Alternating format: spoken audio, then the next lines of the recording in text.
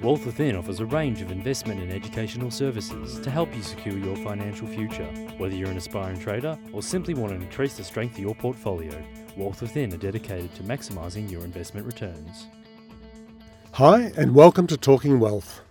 I'm David Harvey. I'm a Senior Investment Analyst at Wealth Within. Has Australia avoided the effect of the global financial crisis? It seems that Glenn Stevens thinks that we're well on the way, as the RBA today has increased its cash rate from 3% up to 3.25%, where the rest of the world is sitting around, say, 0, 1% type levels for their official cash rates. So it's pretty hard to believe that Australia could be on its own in this way, particularly as we're so interconnected in a global sense. But nonetheless, that Australia's leading the way, or striking the ground as it is the first to actually increase its cash rates now for a couple of years. I'm not sure that this is a great idea personally, but nonetheless, and that's been what I've said in a couple of recent webinars on this topic. And I think that what we have to be really careful about, and as the RBA has done in the past, is that it moved a bit too hard a couple of years ago, and as a result, it actually crashed the economy at the start, whereas it could have been a more gentle easing. But anyway, they had to keep pushing the interest rates up, and they just pushed it way out of line. And I suspect that in some ways here that they're very anxious to get started again. And the reasons for not wanting to see this sort of thing happen is that we really haven't seen that the economy can really stand on its own yet. I mean, the government is spending so much on financial stimulus, and there hasn't been enough time, I don't think, to be able to discriminate as to whether what's happening at the moment is a result of all the government spending or whether it's really the economy recovering. Anecdotally, it seems that the economy is still doing very, very poorly in a relative historical sense, in that, and even the forecasting growth are only sitting at around the 1%. And this is just not simply enough to be able to be a cause for inflation, and that's generally the reason why you want to increase official interest rates.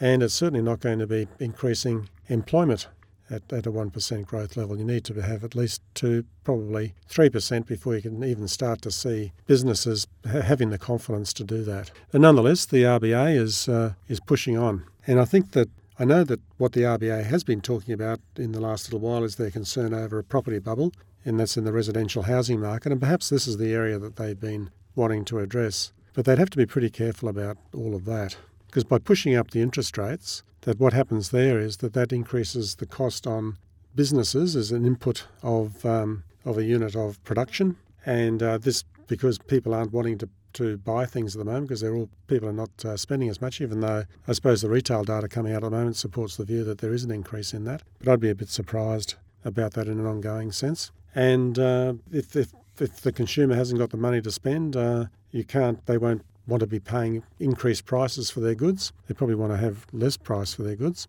And this then will have an effect then on increasing unemployment over the next year. And that in itself will then cause mortgage stress, and then that in some ways then reduces the property values. But I would have hoped that the RBA is not wanting to do it that way, but rather from the point of view of increasing cash rates, and therefore it means that people won't want to go out and buy property because of the increased cost. The other thing that banks have to be careful about is that if they do get the reduced property values, is that this puts a huge stress on them and their balance sheets, because with CBA and Westpac, that residential property market makes up a huge amount of their balance sheet. But nonetheless, I guess that they have put in a huge provision for bad debt over the next 12 months, and that is just in case unemployment does rise up to, say, around the 8% mark. I guess current concerns are banks. I mean, the RBA is concerned about the property bubble. The commercial banks probably aren't, because in some ways that they can see a bit of relief to their bank balance there if the property values go up. But if the property values go up too much, well, then they become unaffordable, and that causes all sorts of stress within the community. So that's where the government and the RBA would be coming from. But in terms of the bank themselves, they probably would see that as probably an okay thing for them. But nonetheless, if you're looking at their, I suppose on the what would you say on the business side of the business, and that is that the loans to businesses, is that they're expecting a second wave of business failures to start to come through later this year.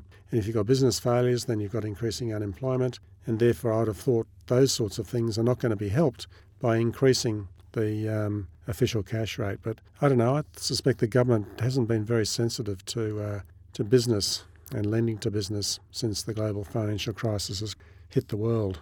And certainly the commercial property values have plunged in price over a little while, and we've been reading about with luxury end of the hotel market in the way that vacancies, their occupancy rates are down, and their ask rates or their bed rates have dropped quite a lot. And so therefore that side of the business is not doing too well at the moment. And these are all the sorts of things that have to be overcome before we can actually start to see real growth. And it's upon real growth that we see rising employment, and therefore we can then start to relax. And I suspect, for me, I reckon that they should have held off, as I'd sort of said before, that could have held off until, say, next January or February when they had a better idea about what's going to happen. Because at this stage, I think it's going to take at least 4 to 6 months before we understand where the stock market is going. At the moment, it's been a lot more bullish than we had expected.